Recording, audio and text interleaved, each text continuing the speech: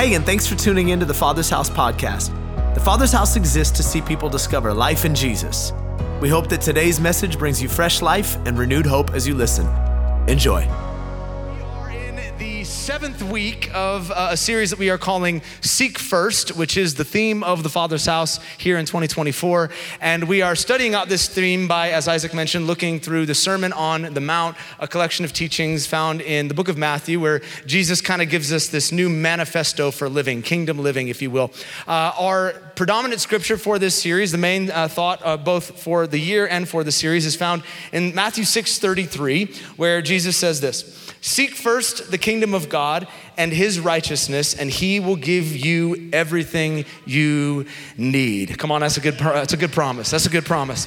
And we've talked about that scripture quite a bit over the last 6 weeks. We unpacked what he means by righteousness, what he means by the kingdom, what it looks like to seek. We talked about the Beatitudes and discovering blessing in even the worst of life's circumstances. We've talked about persecution and how we've been called to run for our faith. And we looked at salt and light in a dark and bland world. But then last week, we had a grand old time as we started the first of a 2-week sermon on the subjects of rage and revenge. And you might recall that we talked about how to redeem our rage and allow it to compel us to action, but we never got to revenge, which means that today we get to talk about revenge. And I didn't expect it to be as timely a sermon as it ended up being in light of the fact that last Sunday we lost the Super Bowl. And revenge has been on the mind of many people for the last week. So I'd like you to close your eyes and just picture the face of Patrick Mahomes. And come on, the guy sounds like Kermit when he talks, right? Somewhere over the rainbow. Yeah, that's what he sounds like. So keep his face in mind, and let's read our key text for the day as we talk about revenge. Okay. Matthew 5:38, "You have heard that it was said, an eye for an eye and a tooth for a tooth. But I tell you not to resist an evil person. If someone slaps you on the right cheek, turn the other to him also. If anyone wants to sue you and take away your tunic, let him have your cloak as well. If a soldier demands that you carry his gear for 1 mile, carry it for 2. If the Chiefs beat you in one Super Bowl, let them beat you in..." I'm just kidding. Okay, too soon? Too soon, okay. "Give to him who asks you, and from him who wants to borrow from you, do not turn away. You have heard that it was said, you shall love your neighbor, hate your enemy, but I say the opposite. Love your enemies. Bless those who curse you. Do good to those who hate you, and pray for those who spitefully use you and persecute you. In this way, you will be acting as true children of your Father in heaven." I'm sorry. I know you're probably hoping for a more encouraging set of scriptures this morning. We've had some doozies for the last couple of weeks. Don't worry, we're gonna lighten things up by talking about divorce next week, so I'm sure that'll be super fun. But once again, we are reminded here in the words of Jesus that it is challenging to live according to the call of the kingdom. It is not an easy set of standards to live by, but as we've reminded ourselves of every single week in this series, we do not have the luxury to pick and choose which scriptures in the Bible we want to apply to our lives. The Bible is not like Kura Sushi in Stonestown, the conveyor belt that comes by where you just get to grab your chopsticks and pick the stuff you like I'll take blessing, and I'll take a little bit of healing, and I'll take some prosperity, and then leave all the other stuff that doesn't feel as appetizing as it goes by. No, it's a full meal deal. The scriptures are all or nothing. And if we are gonna become the kingdom people that Jesus is calling us to become, we need to embrace the difficult teachings of Jesus and discover what it looks like to apply these truths to our lives. So are you up for that yet again today? Here's what we're gonna do. I wanna talk about this title and how we can go about resisting revenge. Last week we talked about redeeming rage. Today I want to talk about resisting revenge. Let's pray and ask the Holy Spirit to speak to us. Holy Spirit, thank you for your presence here among us today. God, thank you that you always grace us with your nearness when we draw near to you in worship. There's never been a Sunday in the last 5.5 years where we have not lifted up the name of Jesus and been met with your presence. And here you are once again today to minister to your people, to fill us up, as Isaac mentioned a moment ago. I pray that as we go to these words of Jesus, despite the challenging nature of what's written here, that you would use these words to cut to the heart of where we're living, transform our thinking, transform our lives before we leave this place. And we pray these things in the name of Jesus, and the church said, Amen.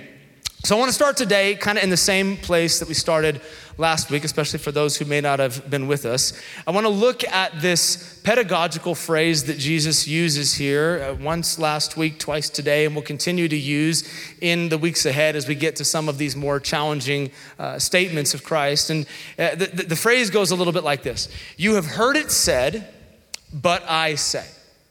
You've heard it said, and then Jesus makes a statement about what's been said. And then he challenges it, but I say, and fills in the blank with his new way of thinking and living. As I mentioned last week, the first half of that phrase was very common among the teachers of the religious law in Jesus' day. It would be standard for someone to stand up at the temple on a Saturday or Sunday, and as they opened up the scriptures, the intro to their sermon would be, you have heard it said, and then they would turn to some of the Old Testament scriptures and the Torah, and they would share what has been said for centuries. And Jesus starts his teaching out the exact same way. You have heard it said, and then he fills in the blank with some stuff that they'd heard. An eye for an eye, tooth for a tooth, love your neighbor, hate your enemies, standard stuff. But then Jesus does what none of the teachers of the law would have ever done before. He begins to challenge what's been written and practiced for centuries. He says, but I say, which would have been shocking, a moment for the entire audience to go, whoa, who does this guy think he is? We've understood this truth for now hundreds, thousands of years, and this person standing in front of us is challenging the law? This would have been absurd to his audience, because in those three words, Jesus is suggesting that he has the authority to speak to the law and challenge it and flip it on its head. He is saying in no uncertain terms, you guys have lived by a certain way of thinking, a certain way of processing and responding now for years, but the kingdom has come among you, and now that I'm present, I'm flipping everything you understand on its head. If you're gonna be my follower, you don't get to live by the old standard. You don't get to live by your old ways of thinking. No, you need to embrace a new set of standards called the kingdom way, especially as it pertains to revenge. And again, I said this last week, I'll say it again, it is important that we recognize the weight of these words, especially as we talk about the subject of revenge, because whether we realize it or not, all of us have a you've heard it said wired into our human nature. An old way of thinking and living and responding with revenge that probably isn't the kingdom way. I think if we're honest, many of us would probably align in our human broken nature with the stuff Jesus is talking about here. The eye for eye, tooth for tooth kind of stuff. I mean, think about it for a moment. I think we're all really wired for revenge. In our broken nature, we kind of like the idea of vengeance. Like no one wants the bad guy to win at the end of the movie. We always want to see the villain taken out by the hero. No one wants the Joker to overtake the Batman. No one wants the corrupt government to win over Jason Bourne, right? Like you want the good guy to win, and you want him to take out all of his vengeance on the bad guy. We love it when the corrupt politician gets exposed. We love it when the criminal gets what's coming to them. We love when the cheater gets cheated on and the con artist gets conned. Like it just feels right. There's a degree of vengeance that's just woven into the fabric of our humanity that says, yeah, that feels like it's supposed to feel. Anything else just feels wrong. I was watching this documentary a couple of weeks ago about cryptocurrency and a couple of guys that swindled a bunch of people out of money on Netflix. Anyone else just really love those shows? Okay, like 7 of us, that's cool.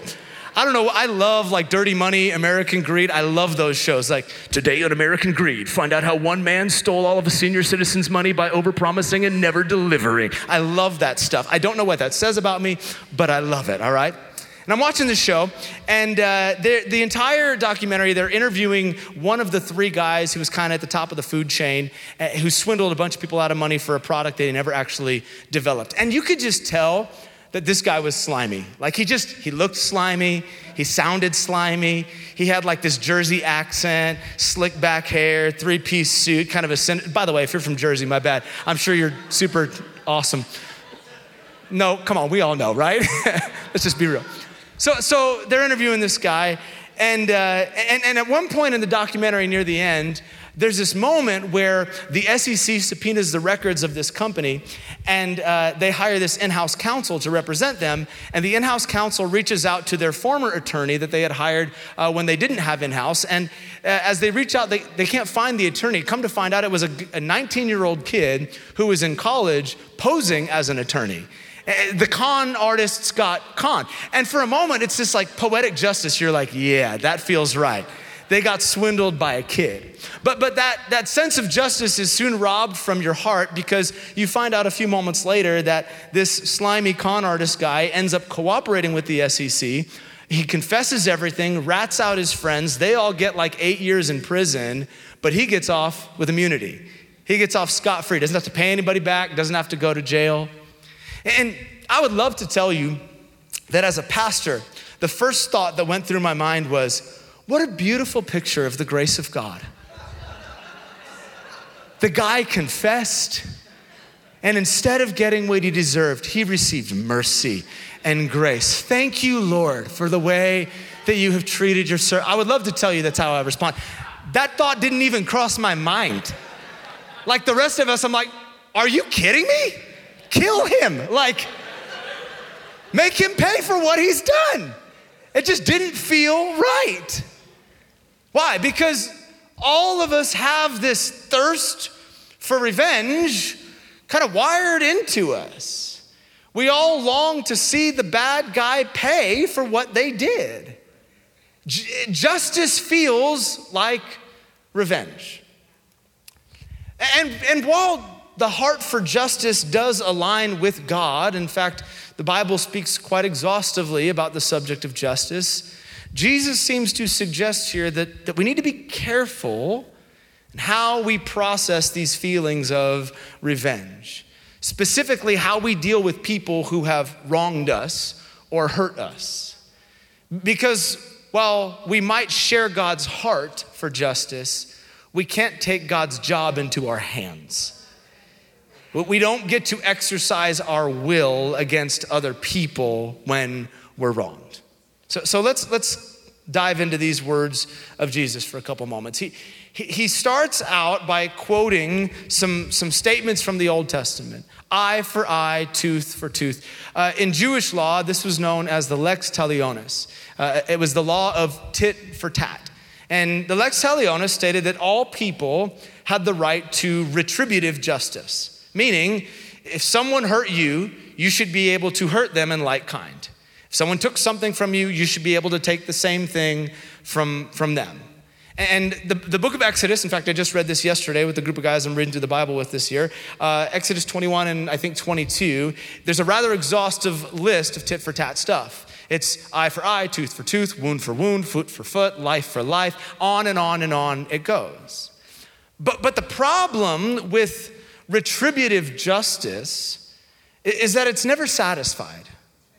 I think if we looked at our own lives, and obviously as we read through the narrative of Scripture, you discover rather quickly that it doesn't work. This revenge seems to have an unquenchable thirst, a desire for more. In concept, it should work, right? They took from me, I take from them. They hurt me, I hurt them in like kind. It should work, but I think we all know that it doesn't. Even when we're able to get back in like kind, it just doesn't sit right. You don't feel settled. In fact, in our broken nature, what we often long for is a greater wound to be inflicted, more pain to be inflicted. They need to understand how badly I've suffered as a result of it, and that feels right.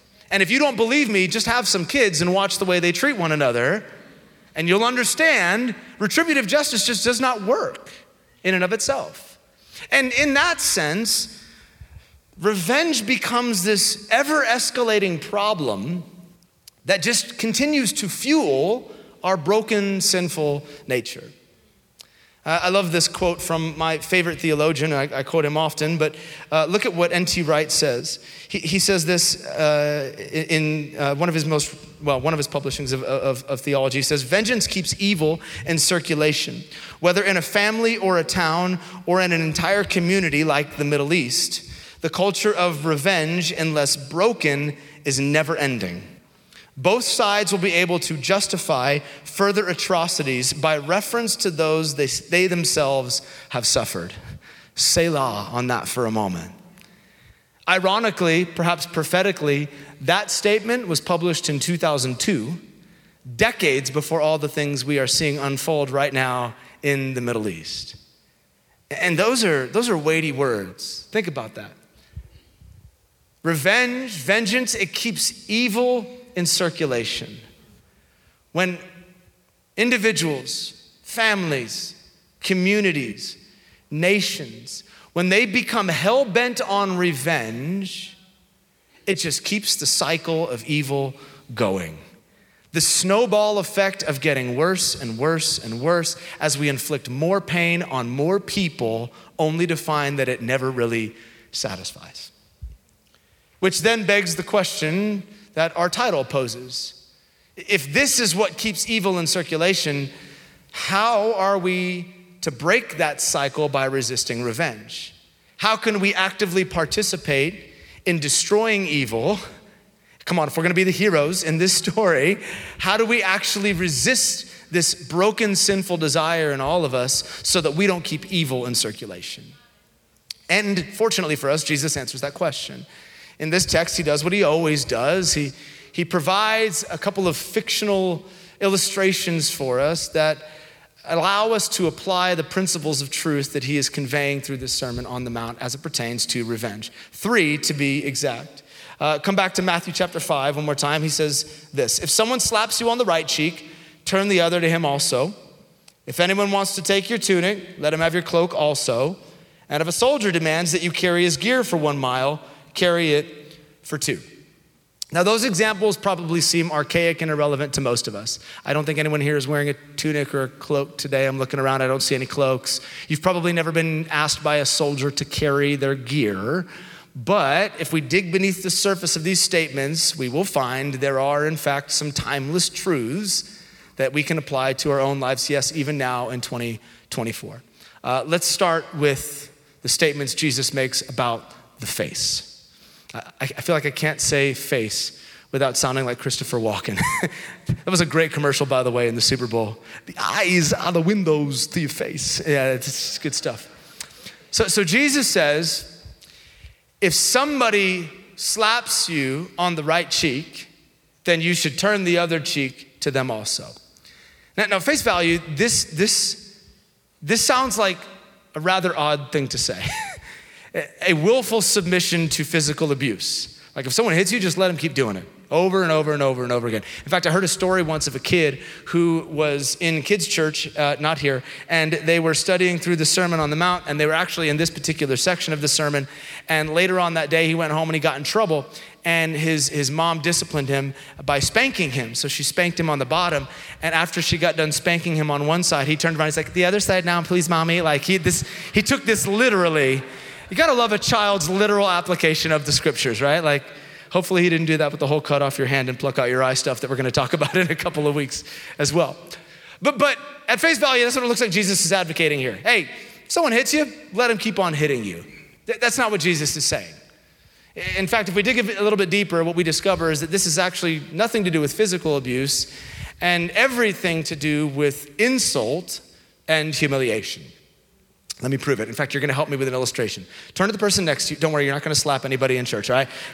Why'd you stop going to the Father's house? The pastor told us to slap one another. It was really weird, felt like a cult. Don't worry, it's not gonna be that. So turn to the person next to you. Come on, do what I'm asking you to do. Come on, turn to the person next to you. If you're right-handed, I want you to pretend that you are about to slap them. Don't do it. Pretend you're about to slap them on the right cheek. Or if you're left-handed, pretend you're about to slap them on the left cheek. I can see it. Okay, now put your hands down. You understand why that's difficult, right? A right-handed person slapping somebody on the right, you have to contort your hand in a very weird way. And it's not a very effective slap, right? Doesn't work. You're getting it. Okay, it's a way homer. You can try it out in the car later, all right?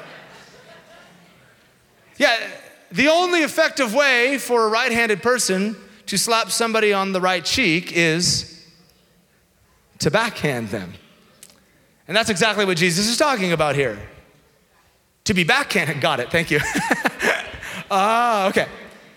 And in biblical times, as in present, to be backhanded was the ultimate sign of disrespect. It was a statement of insult and humiliation. A statement that would only be reserved for the lowest of the low in society. A public shaming, if you will. And this is exactly what Jesus is talking about. Not suffering physical abuse, but suffering insult and humiliation. And he says, when kingdom people are insulted, when they're shamed, when they're humiliated, they don't look to get revenge. They don't try to respond back and say, you better honor me. How dare you disrespect me? Now they receive the dishonor. They receive the insult. They receive the humiliation. In fact, not just once, but they'll continue to receive it over and over again. And as if that didn't make us feel uncomfortable enough, Jesus goes on. He says, not only should you be willing to suffer at an emotional level, this insult or humiliation, you should even be willing to suffer physical or financial harm at the hands of another. He goes on and he says, if someone sues you for your tunic, then you should give them your cloak as well. Now, in biblical times, people didn't own a bunch of clothing. They didn't have closets filled with it. Most people only had a couple of tunics, maybe two. They were basically long shirts, a robe of sorts that you wore. But many people in the Jewish culture only had a single cloak. Most, probably 99% of the society had one single cloak. And it was an incredibly important garment because not only did it serve as a coat for cold weather, but it was literally the bed you slept on at nighttime. It was the blanket you wrapped yourself up into. And because of the significance of this garment, it was literally written in Jewish law that nobody could be sued for their cloak. Go back and read it in the book of Exodus 21 through 23. You are not allowed to sue someone and hold their cloak overnight because to do so would be to subject them to undue harm, to make them suffer because they would not have what they need to keep themselves warm at night. And yet Jesus says, though that practice is prohibited by the law, kingdom people should be able to do it willingly. If someone sues you for your tunic, give him everything. Give him your cloak as well. Translation, if you have to choose between clinging to your rights or sacrificing even at a physical or a financial level to keep the peace, then you should allow yourself to be wronged, even if there is penalty or physical or financial harm in the process. Okay. Yeah, I can feel the discomfort in the room. But just when you thought that Jesus was done with this 2-layer uncomfortable bacon cake, he adds the icing as well.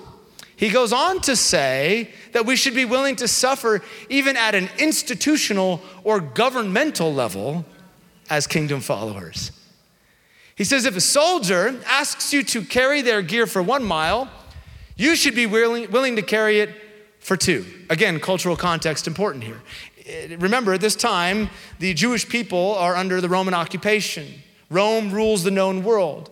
And written into Roman law was the right of a soldier to force a civilian to carry their gear for up to 1 mile. Not to exceed 1 mile, but up to 1 mile. If a soldier was getting tired, if they were burdened with their gear, they could literally tap an unsuspecting civilian on the shoulder at any time, interrupt whatever they're doing and say, for the next mile, you're carrying my gear for me, and you had to do it.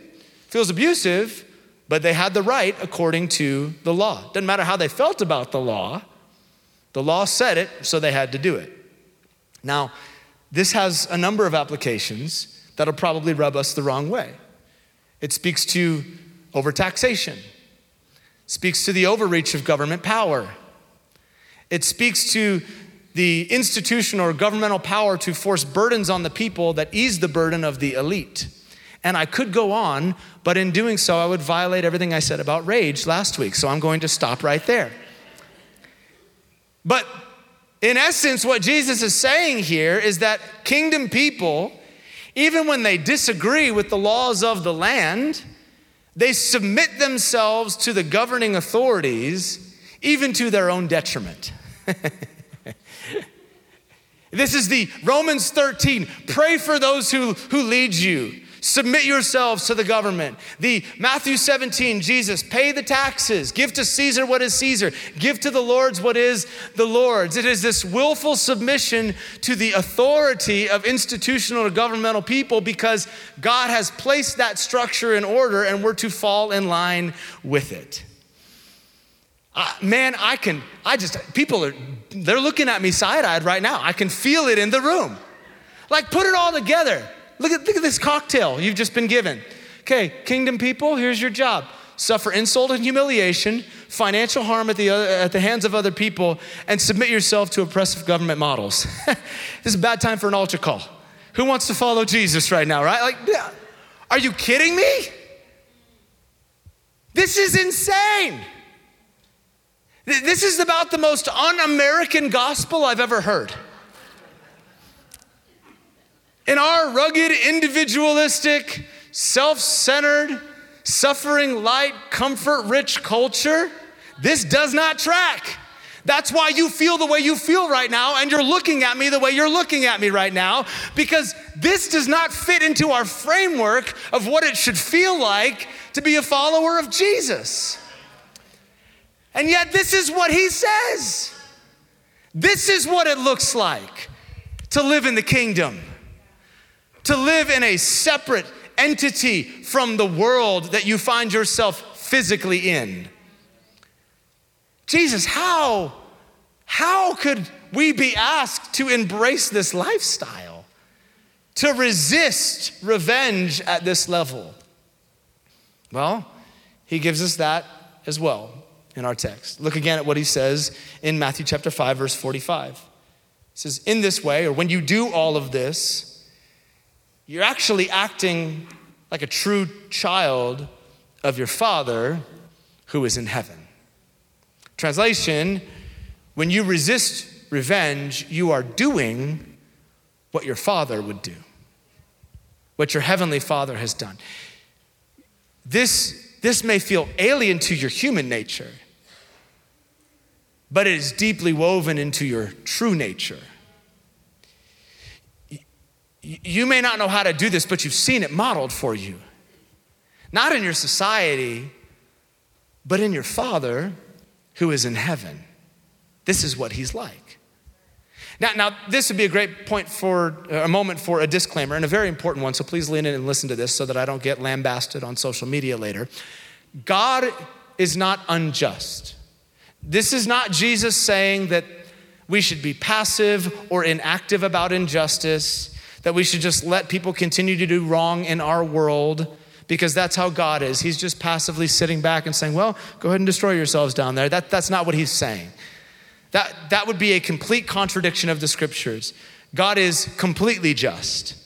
God longs for us to be advocates and agents of change in our world. In fact, to suggest otherwise would be to invalidate everything we talked about last week and allowing rage to compel us to action. And it would incriminate Jesus for doing what he did on the planet to bring about the cause of the oppressed and the marginalized in their society. So that's not what he's saying here. He's not saying be inactive, just sit around, be passive about injustice. No. What Jesus is saying is that we, as kingdom people, have been called to resist revenge by actively doing the opposite of what has been done to us. That we reflect the nature of our Father in heaven when we choose to do the opposite of what has been done to us. It's not passive, it's active, it's intentional, but our job is to reflect the nature of our Father who is in heaven. That's our job. And if you're wondering, when have I ever seen the Father do this? Then just take a long look in the bathroom mirror when you get home. Let me remind you, you have not always been a child of God. Once, not too long ago, you were also an enemy of God. Romans chapter 5, verse 10. Because of our sin, we were at enmity with God. We were enemies of God. But when we were his enemies and when we were still sinners, Christ came and he died for us. Most would not be willing to die for a good man, although one might be willing to die for an exceptionally good person. But God showed us his great love, according to Romans 5, by sending his son while we were still sinners, while we wanted nothing to do with God. He chose us anyway. All vengeance, all revenge against sin was poured out on the sinless Son of God so that we could become sons and daughters of the King. Quite literally, he took out his revenge on Jesus so he did not have to take out his revenge on you. For the very same one who said, turn your cheek, did exactly that. When they beat him and they whipped him and they ripped out his beard and they disfigured his face, he did not respond with revenge.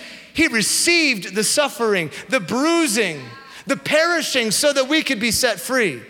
The insults of many have fallen upon him, according to Psalm 69. But he didn't reject the insults. He didn't say, do you know who you're dealing with? He allowed them to beat him and insult him and dishonor him so that we could become honored sons and daughters of the King. When they took his cloak, he said, take all of me as well. When a corrupt Roman governor listened to the voice of the masses instead of the scales of justice, Jesus sat there silently and did not say a word because he knew if he spoke, it would lead to his acquittal and our condemnation.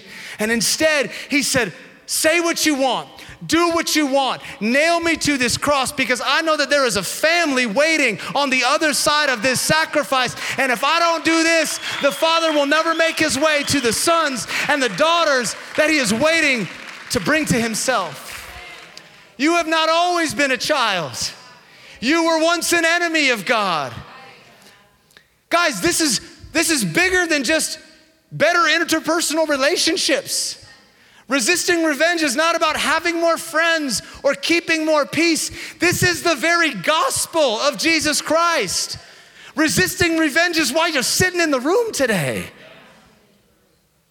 And now, the call to the believer is to not just simply receive that, but to reflect it. To be what our Father has been to us.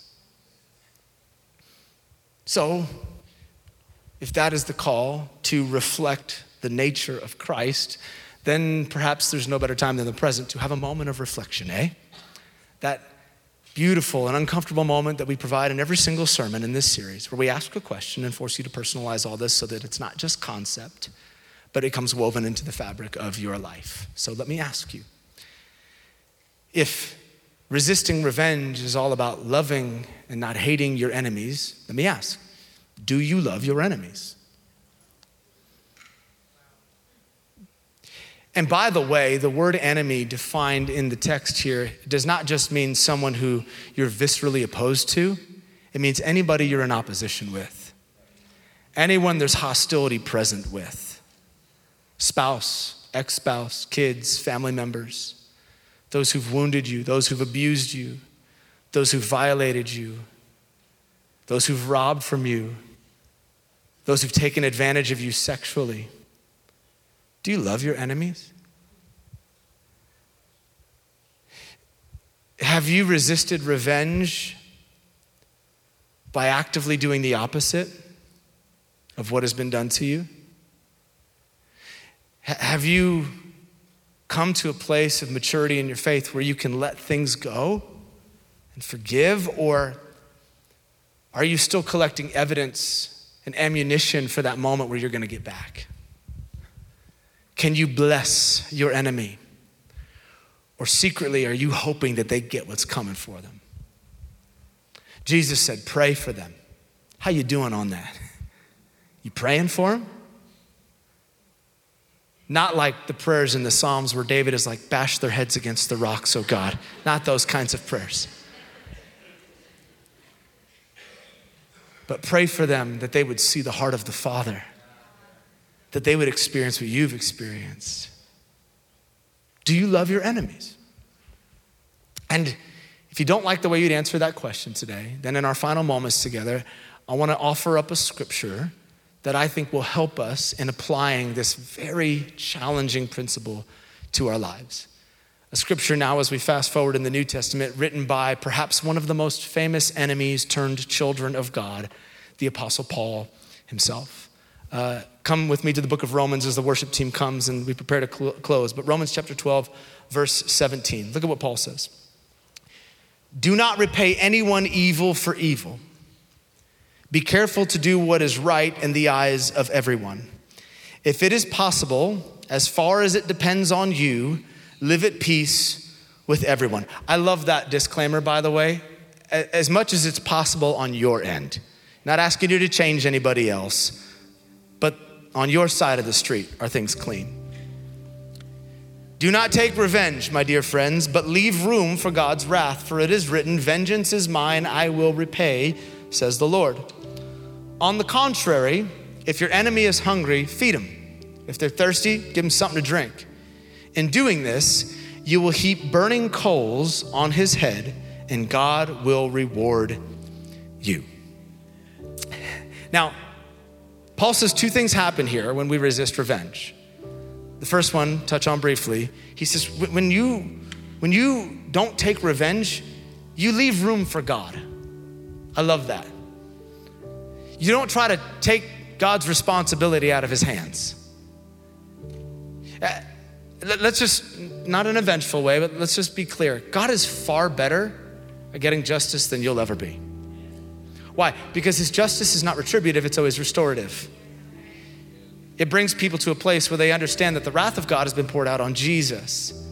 And he's really good at not just taking care of those who are perpetrating evil, but making sure that his sons and his daughters do not suffer injustice at the hands of a perpetrator over and over and over again. So when you don't take it into your hands, you leave room for God. You let God do his job. I think that's a wise consideration. But the second thing Paul says is that when we resist this urge for revenge, that we pour burning coals on the head of our enemy. Now, that doesn't feel very kind at first. That feels a bit retributive, right? Like, burn, like that's what it sounds like. But it will be helpful for us to have a bit of cultural context here because it may not mean what we think it means. If you've been at our church for like 3 years or longer, you might have actually seen an illustration I'm gonna do here in just a moment. But I am recycling an illustration because I think it's such a powerful picture of what Paul and Jesus are speaking to as it pertains to revenge. Also, it seemed very timely in light of the fact that we talked about burning coals last week, or embers, and how anger is like a coal waiting to be awakened on the inside of us. So I apologize for repeating, but I'm gonna repeat. Isaac, if I could have you join me on the stage. So in biblical times, fire was, grab that bowl for me real quick. Fire was a matter of life and death. Without fire, you couldn't cook your food, you couldn't heat your home, you couldn't purify your water, your utensils, both for ceremonial purposes or just to stay healthy. Everybody needed fire. And so most homes in any given town or city had a hearth where they kept coals burning all day long and all night long to ensure that fire was always ready. However, on occasion, you might find yourself waking up to your coals being dormant. They were dead. There was no embers left. Maybe a wind blew or the rain kind of got in or someone forgot to add fire the night before. And this was a big deal because you couldn't cook your food, you couldn't warm your house. It could in fact be a matter of life and death. And in ancient times, if you found yourself without burning coals to ignite a fire in your home, there was a prescribed practice whereby you could go to a neighbor and ask for them to give you some of their coals. And the practice was rather odd. So you would come to your neighbor's house, you would knock on the door, and as the neighbor opened the door, you would get down on your knees and you would place a bowl on top of your head, signaling to your neighbor that you were in desperate need. It was a posture of humility. It was to say, unless you help me, unless you bless me, I'm not going to be able to survive.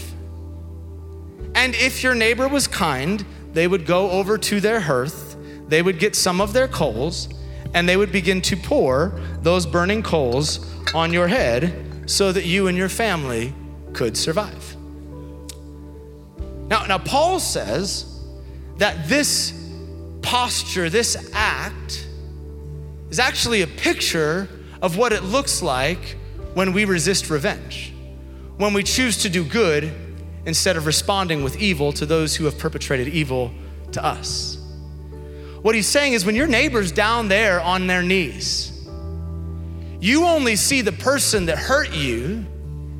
You see the person that you thought was overpowering you and using their position to take advantage of you, but in the spirit, this is what they look like. In the spirit, they are a neighbor on their knees, desperately begging for help. They're hurting you because they are broken on the inside. They're perpetrating acts of violence and hatred against you because they don't know what you know or who you know. They're like a neighbor with an empty bowl saying, will you bless me? Will you love me? Will you display to me what I have not displayed to you? I'm broken and I'm in a humble position. Will you treat me like God? And the Bible says that when we treat them like the Father, they see him and not us. Now, I know how challenging that might sound, because even as you picture that enemy standing at the door of your house with a bowl on their head, probably blessing them is the last thing we'd think to do. Like, no, I'll slam the door in their face. I'll kick them while they're down. How can I do that? Well, remember Romans chapter 5.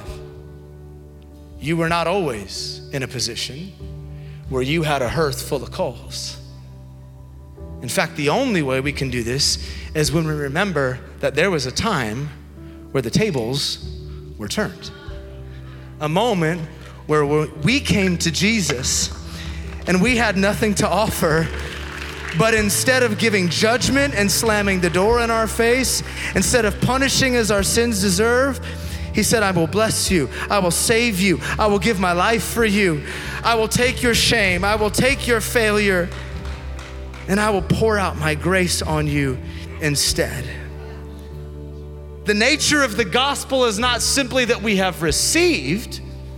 The nature of the gospel is that we understand what we've received so that we can turn back around and give to those who find themselves in the same place that we were once found, because we know the one who did not treat us as our sins deserve, but who blessed us and honored us instead. Can I get an amen from the 9 o'clock service? Thank you, Isaac. This is the gospel that we receive so we can reflect. Let me pray for us as we conclude. Jesus, these words are so challenging. The tension that we feel even as we consider what you're suggesting here, it's so foreign to us in our world. It goes against every grain in our human nature. But Jesus, I thank you that you did not treat us as we deserved. For those in the room who've been on the journey for a while, I pray that we would remember the joy of salvation, that moment where you blessed us. You revealed yourself to us. You didn't make us jump through hoops and follow a bunch of rules before you poured out your grace. You started with grace. Now we ask that you would give us the strength and the capacity to do the same to others. Today, I wonder if maybe there's somebody in the room who would say they resonate with the guy on their knees at the door. Maybe you've been away from Jesus and you find yourself with nothing to offer him but a pile of sin and an empty bowl in the spirit today. But the good news of the gospel is if you've come to the end of yourself, if you're desperate and hungry and thirsty, you've tried everything and it doesn't satisfy, Jesus is opening the door and he's ready to pour out grace on you today. And if you're in that space and you need to receive salvation this morning, you need to receive the grace of God, I want to pray with you, a simple prayer of commitment. And as we do that, with no one looking around, if you need to be included in this prayer, would you just simply lift up your hand and look at me and say, Tim, that's me. I need to come to Jesus today. I need to receive his grace today. Thank you, bro. Got you right there. Yeah, I got you right there, sir. I got you right there, ma'am. Awesome. Yeah. Hallelujah. All right. If I didn't see you, I'm sorry. It's okay. Jesus did. I want everyone to repeat after me as we pray this prayer out with those making the decision. Say, Jesus, today I give you my life. I thank you for giving yours for mine.